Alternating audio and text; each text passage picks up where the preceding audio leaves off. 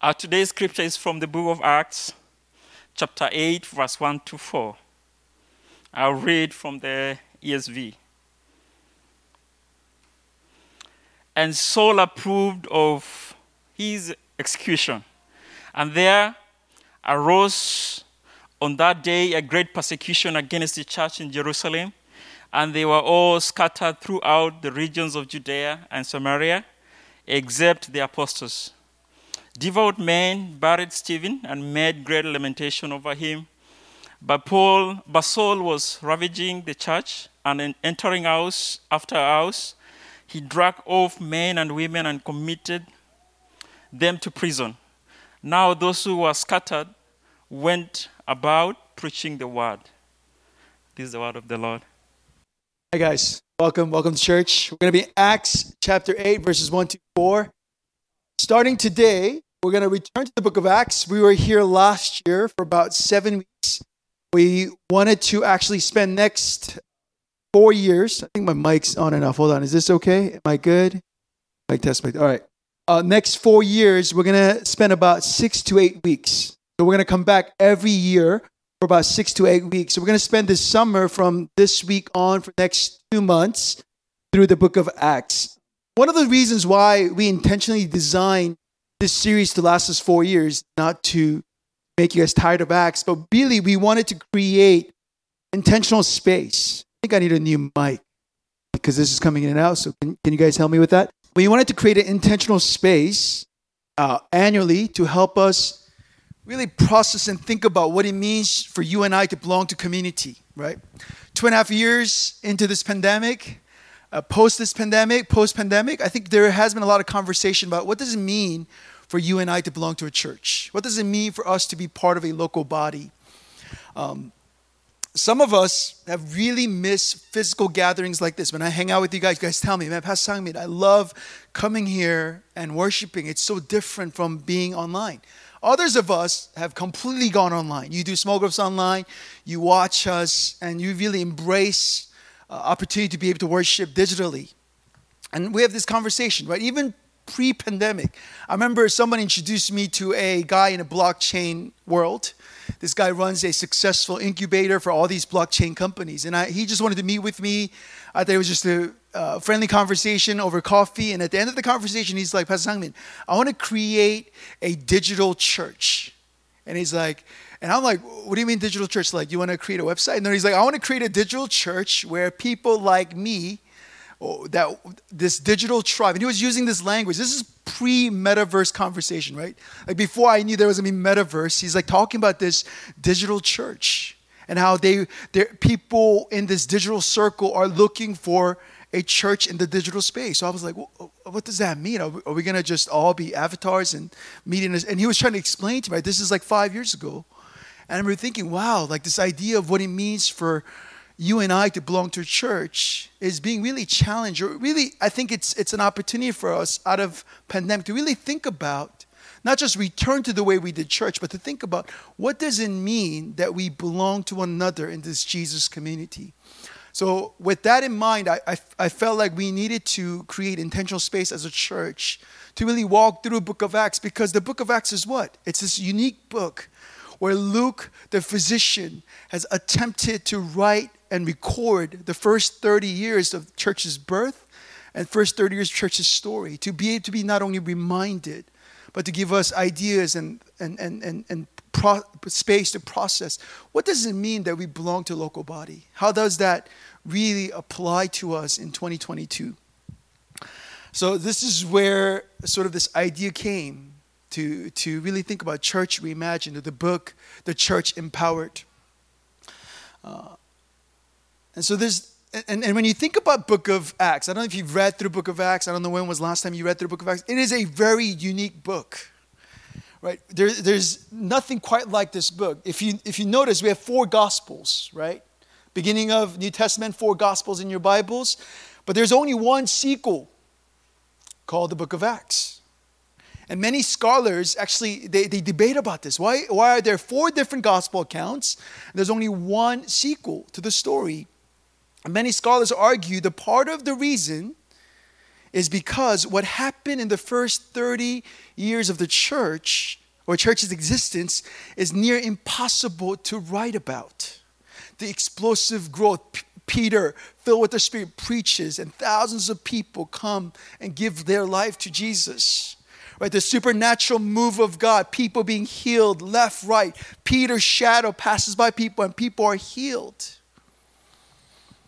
And the disruptive nature of the gospel. Churches persecuted and the gospel moves out of Jerusalem onto other regions, and the persecution does not hinder the gospel, but it actually fuels the gospel. And Luke, many scholars believe Luke was the only person who was daring enough to take on this daunting task to try to tell this story. Again, Luke, who was a trained physician, he gives us his introduction in the Gospel of Luke that he's a trained physician. And he has heard many stories about this man, Jesus, and he wants to give an orderly account. Right? So he writes not only the Gospel of Luke, but the book of Acts as a follow-up to that story. And through this book, Luke gives us a rare window to how church was birthed, but also what Jesus wanted from his body. So today we pick up the story. We were last year in Luke chapter 1 to chapter 7. We pick up the story from chapter 8. And we'll be here chapter 8, 9, 10, 11, 12. Other pastors and elders will be teaching this summer through 8 to 12. So we'll be here for this summer. So if you want to read with us throughout the week, that's where we'll be for the next 6-7 weeks. So just to catch us up, because not all of us were here last year. You know, we turn people over every year. Let me just give you a quick review, quick context of where we are in this story. Acts 1, Jesus, before leaving his disciples, before going to the Father, he said what? He said, wait for the promised Spirit. When the Spirit comes, you'll know what to do. And in chapter 2, the Holy Spirit came, and we know this event to be the event of Pentecost. As the promised Spirit comes, right, the church is instantly not only birthed, but they experience tremendous growth in the first few days of its existence.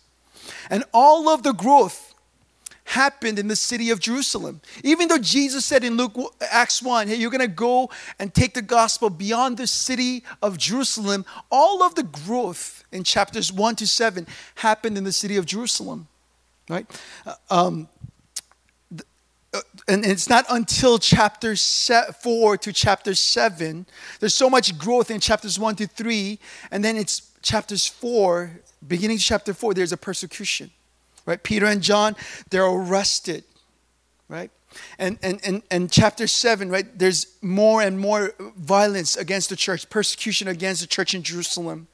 And it's by chapter 7 ends with this powerful sermon by a man named Stephen, one of the first deacons, a young man, knowledgeable in Scripture, filled with the Spirit. He's preaching to a crowd, an angry mob, and he tells them why Jesus is the Savior they've been looking for. And chapter 7 ends with Stephen being taken out of the city and being stoned to death. And Luke tells us, right, it's in this tragic scene we are introduced to a man named Saul, who will later go by his other name, Paul, and we know him as Apostle Paul. Saul is in this scene affirming the death of Stephen, approving the death. And it is also in chapter 8, it tells us Saul is the one who leads this all-out war against the church. That's what we read in Acts 8, verses 1 through 4. And this is where we pick up the story. So it's just in chapter 8, Stephen dies. One of the young, bright leaders of the church is martyred. In chapter 8, Saul, this man Saul, comes into the story and he ravages the church, going after the Christians, putting them in prison. And for the first time in chapter 8, the church in Jerusalem, since its birth, this young infant church experiences a major trial and tribulation. Again, their young, bright leader is killed. Many in their community have been put in prison. Many don't know what will happen following the death. There's an intense persecution. And verse 1 tells us there was this intense persecution. There's death of their leader. They were all scattered throughout the regions of Judea and Samaria. You see, despite the fierce opposition and attack and persecution against the church, what's really interesting, right, verses 1 to 3 in chapter 8 talks about this intense persecution that Saul was going around putting people in prison. And then all of a sudden in verse 4, it tells us people are going around and preaching the gospel beyond the walls of Jerusalem. Despite these things, God's plan is continuing to be carried out. Remember, this was the plan from the very beginning. Jesus knew that this was going to happen. And it's the persecution that fuels the movement of the gospel. And notice, it's not because a mission plan is approved and executed by the apostles, not because people wanted to go plant new churches outside of Jerusalem, not because people in these areas, the Samaritans and the Judeans, asked them to come and plant a church. No, it's because ordinary believers took the opportunities given to them to reach the gospel, to take the gospel wherever they went. So here's a major biblical theme, and this is the main idea that I want to land on, this biblical theme that we see throughout the scripture from Genesis to Revelation: persecution, opposition, trials, pushbacks, setbacks. We see it throughout the story of Abraham, story of David, story of Isaac, story of Jacob. All these setbacks and pushbacks and oppositions and trials, they do not hinder the move of God. Instead, it fuels that God. We see God, who is sovereign, continues to carry out his original plan. And again, in fact, this was not only true in the life of the early church that we see in Acts 8, it is also true in many places around the globe today. Maybe not Korea, maybe not US, maybe not where you're from, but a lot of majority world where the persecution against the church is fierce, there is tremendous growth. Actually, the fastest growing churches are usually found in these countries and cities where persecution is tremendous. Last 4.5 years, as we planted this church, we also, from the very beginning, wanted to support a church plant in Kathmandu, Nepal. And we've been in partnership with them. We're grateful for their partnership for the gospel over the last 4.5 years. And if you don't know, Nepal's current government is very hostile to any type of evangelism, any type of church planting. And they've really tightened down what the church was doing in that city. And many churches were shut down. Many people were put in prison. Yet amazing thing is, every month when we get updates from our partners in Nepal, right, they share these wonderful things that God is doing in midst of this great persecution, this hardship, challenges. The church that we support, they're a church plant like ours, with that much funding.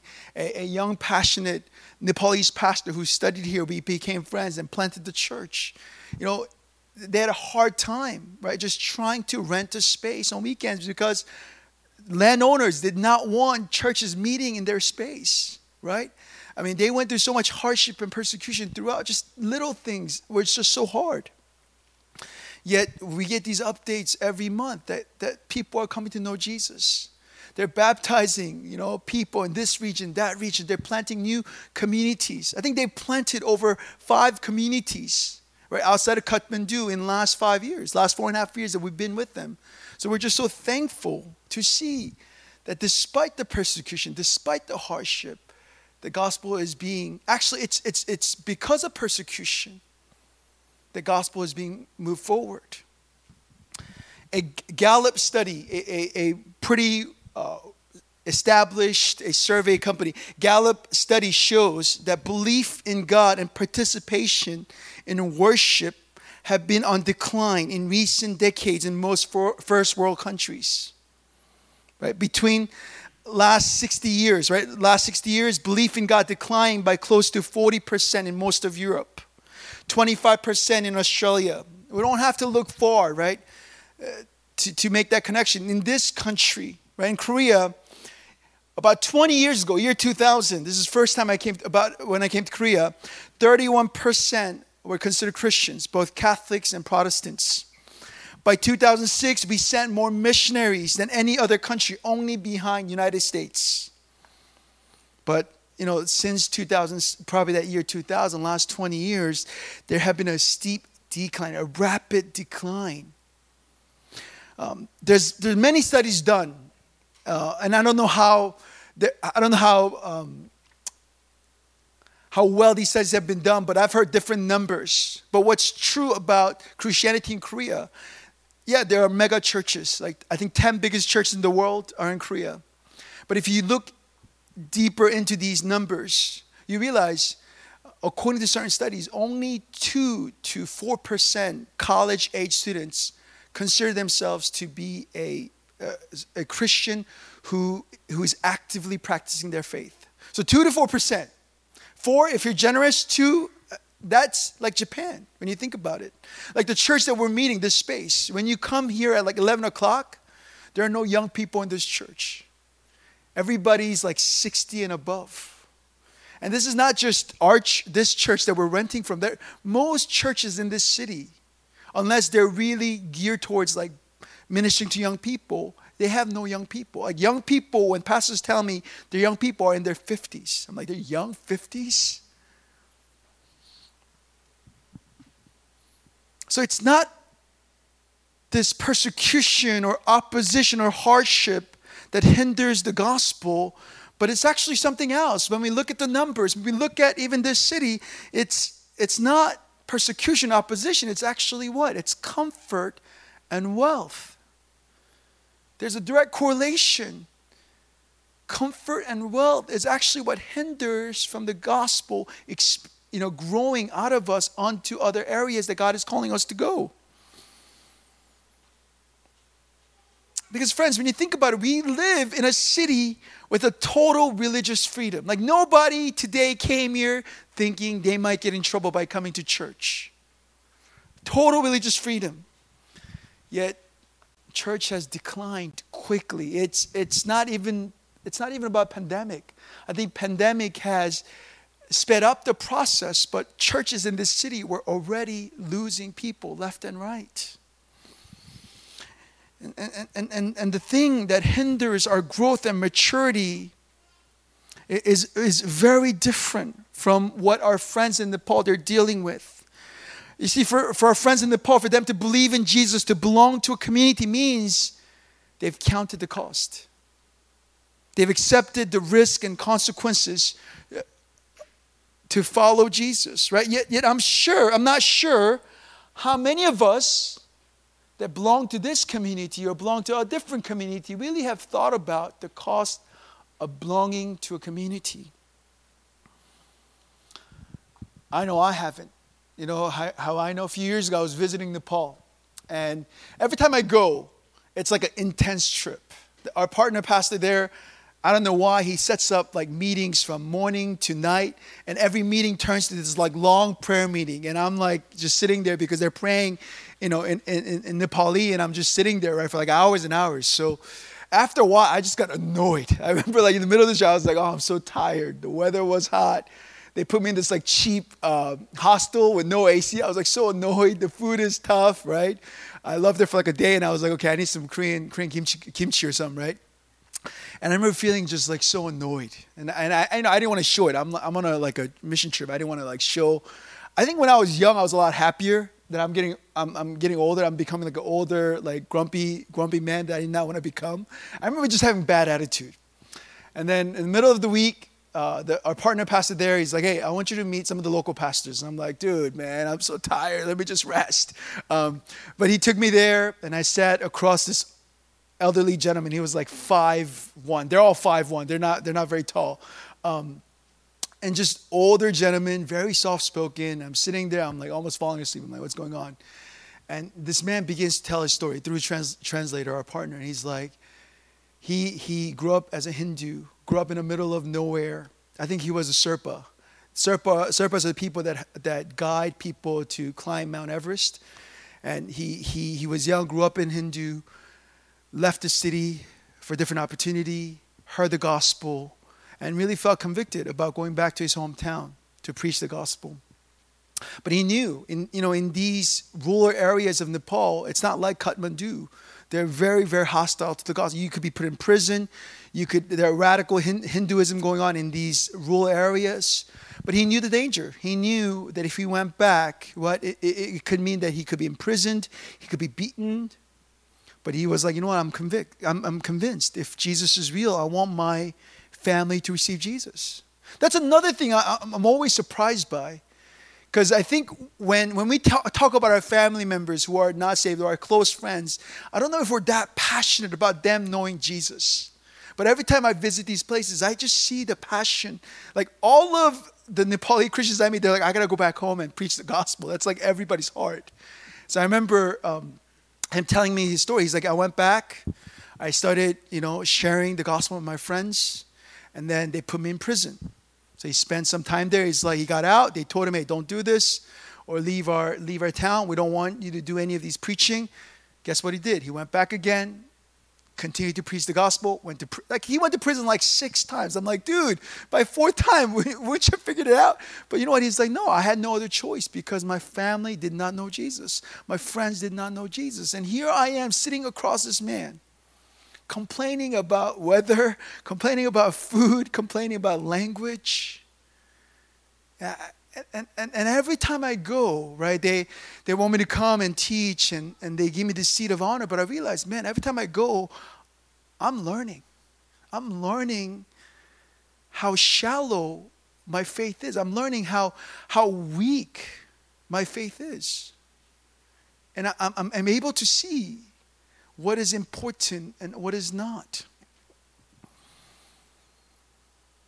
But this doesn't mean people living in city like Seoul, we don't have our battles. That we have our battles. Our battles aren't as obvious as battles that our friends fight in majority world or countries that are hostile to the gospel. Most of our battles are subtle, maybe unseen. Maybe we don't even recognize it. That's what makes them so effective, because we don't even know what we're fighting. We just wake up and go and repeat. But we all have our battles, and maybe some of our battles are different. Some of you guys are dealing with sickness. Some of you guys are dealing with emotional health. Some of you guys are dealing with, different battles that we fight. But I think there's one battle that is common to everyone that calls Seoul home, that lives in this city or that have visited this city. And let me just give you an illustration to explain this one thing that we all struggle with, or one common thing that keeps us from really growing in our faith and really investing into other people coming to know Jesus. There's this Japanese prank show. I don't know if you guys like Japanese shows. They're really bizarre. There's like this Netflix show where they send these like young little toddlers to do these crazy things. Japanese shows are really fascinating. But this is one Japanese prank show. This is like in the 90s. You can Google it. The show's premise is that they have hidden cameras everywhere, and they create certain scenes to see how people will react. People that are caught in camera, they just don't know what's happening, right? In one episode, this is what like living in Seoul is like. In one episode, as a person is walking down the street, say I'm walking this way. It's a small street, they're walking down. Out of nowhere, all of a sudden, there are 100 people running towards you. This is all planned. And as they're running towards you, 9 out of 10 people, guess what they do? They don't even look at what's coming, what's chasing the crowd. They literally just turn and go. They sprint as fast as they can. So in the post-interview, they asked these guys, like, why'd you run? Like, why'd you all of a sudden decide to run the other way when you're walking in one direction? And every 9 out of 10 people say they simply did not want to fall behind. They didn't want to lose out, or they didn't care what was coming. They just wanted to be ahead of the crowd. And I think that's a good illustration of how many of us feel when we live in a mega city like Seoul. Often much of what we do, what we pursue, what we consume, how we spend our time, or what we participate in, they're hugely impacted by the fear of falling behind. Like, I'll give you an example. I have a really nice car. My father-in-law traded my car for his, and it's this really nice SUV, 7 years old, love it. Then all of a sudden, my friends, one after another, they started getting these minivans. Like this year, like 2 of them got these Sorrentos, like these minivans. And all of a sudden I'm like, dude, I want a minivan. Even though I love my SUV, since my friends got it, I want the minivan life. And I never wanted minivan in my life. Never thought growing up, like, I want a minivan, right? That's not something you want. But again, it's like I see my friends and they're telling me, oh, they could go on this, they could go on the highway and they can go on the other lane. And like they tell me all these features and I'm like, wow, minivans are so cool. They're not that cool. But again, most of us don't even have space to think about why, what, or how we feel because we are so constantly busy. So we choose to run and run and run simply because we're afraid that we may be falling behind. I mean, parents, we send our first daughter to Korean school. And, she never studied Korean before. So, when she goes to school and we were expecting first grade, they teach her how to read Korean, how to write Korean. No, everybody in the school knows how to read books, how to read novels in schools. I'm just like, so Lois and I are always feeling the pressure to like, oh man, we got to keep up. They're learning swimming. It's $200. Sign her up. Let's do it. Like $200, like once a week.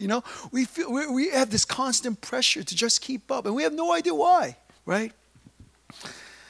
I give you examples upon examples of decisions we make as a family because of how we feel.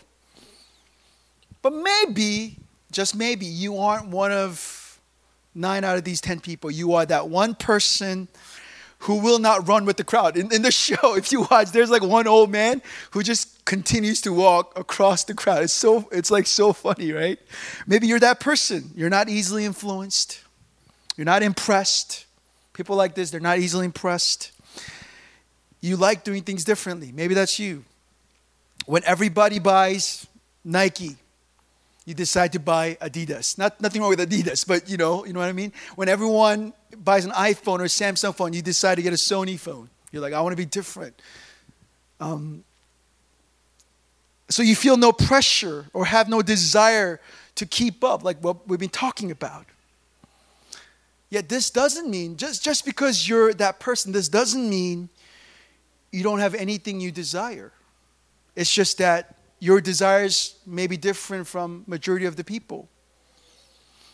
So it's however you may define good life or success. Right? These values or ideas are often in competition for our attention, our time, and our passion.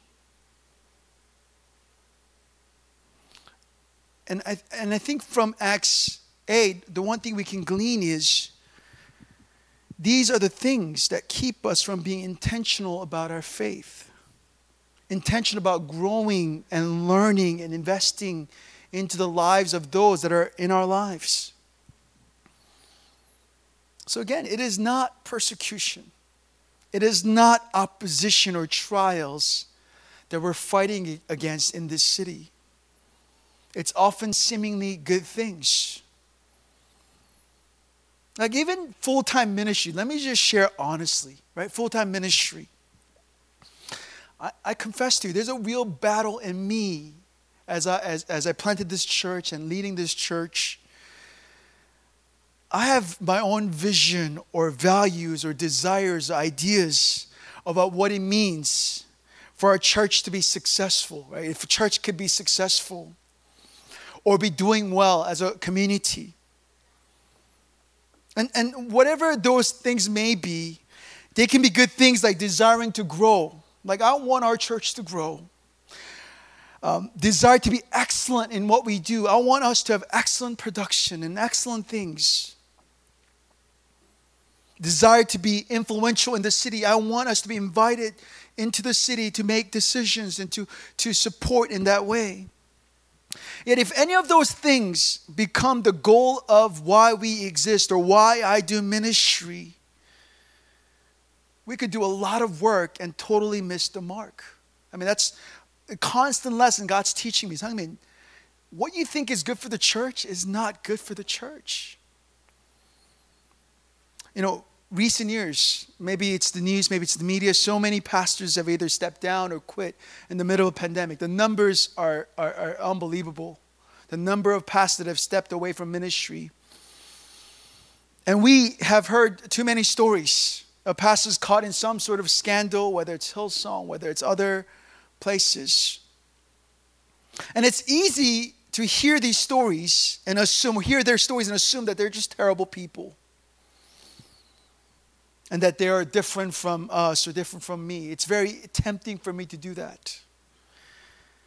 But I don't think that's true at all. I think we are a lot like these people. I think if we were in the same situation, I don't know if we could do things differently. And I think one of the major common challenges, I've been listening to this podcast, Rise and Fall of Mars Hill. I think one of the common themes of ministry that's no longer existing or pastor that have stepped down, I think somewhere along the way, many of us have fallen in love with our own vision of success.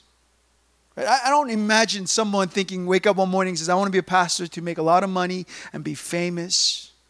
I don't think many people would do that. But I think many people wake up, and I'm tempted in this way, like, I have this vision. I have this goal, and I want to make sure we get there as a church. So friends, I need this reminder like Acts 8, and you need this reminder. And let me just keep it simple for you guys as I wrap up. Friends, I know many of us struggle with this pressure to do better, to do more, to give more, to pray more, to read more. I don't know your relationship at your Christianity. I don't know how you grew up in your homes. Maybe your parents are really strict about certain things. But when I look at Scripture, this is clear. That God has not called you and I to be successful.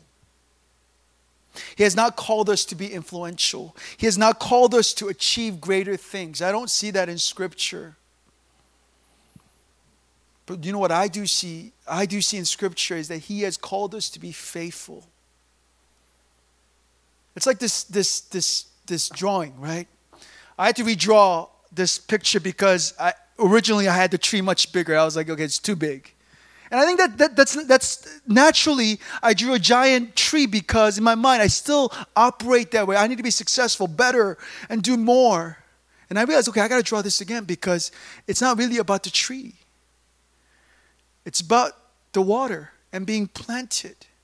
It's about being faithful. Maybe it's boring. Maybe it's mundane. It's not flashy.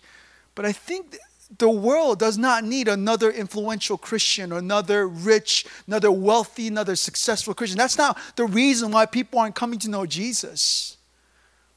I think it's because we have forgotten what God has called us to be faithful. It could be smaller than that. It doesn't have to be that big of a tree. It could be smaller than that, but to be faithful, to be committed, to do the hard things daily, to treat our coworkers with respect and love, to treat our spouses the way you want to be treated. To enter work and not just think, I need to get what I need to get, but to say, how can I really serve my coworkers? How can I really serve my boss? How can I really serve this company? How can I really raise up our children? Like, parenting is so hard. I tell you every week. How do I raise up my daughters not to do what I want them to do, but to really follow Jesus?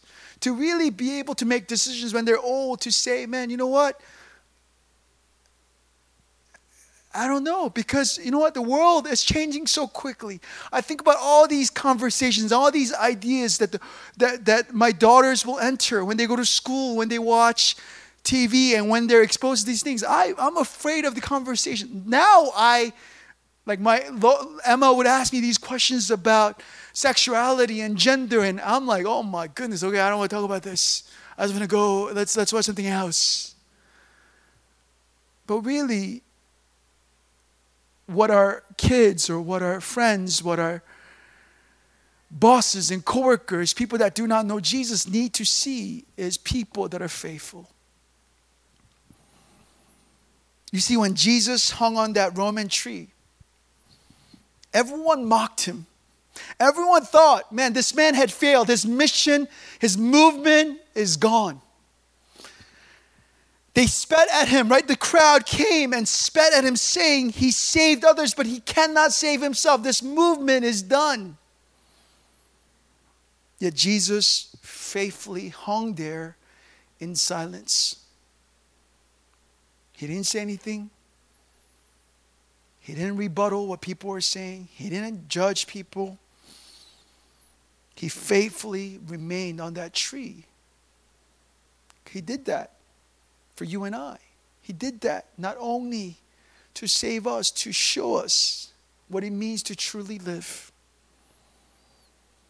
And there on that Roman tree, he has truly shown us what it means to live in his own image, what it means for you and I to really model Christ. Amen? Not success, guys. Not wealth. Sure, if God gives you those things in the process, that's great. That's wonderful. But those things in and of themselves cannot be our goal. But faithfulness, humility, daily obedience. Amen? Let's pray. Lord, we thank you for Acts. We thank you for this wonderful book that's been written 2,000, 100 some years ago. Lord, we're thankful that we get to not only study, but to be able to really reimagine what it means for all of us to belong to this one body or belong to a different community. Lord, continue to speak to us, continue to challenge us, continue to convict us, God. If there are any areas of our lives that have been misaligned, if any of us feel like they're stuck in this wheel of having to do more, to do better, to give more, to achieve more, Lord, help us unlearn and to really see you, Jesus, on that tree. You had every right to come down from that tree and judge us, but you chose to stay there to give us life, to live the life that we could not live, to die the death that we deserve because of us, for us.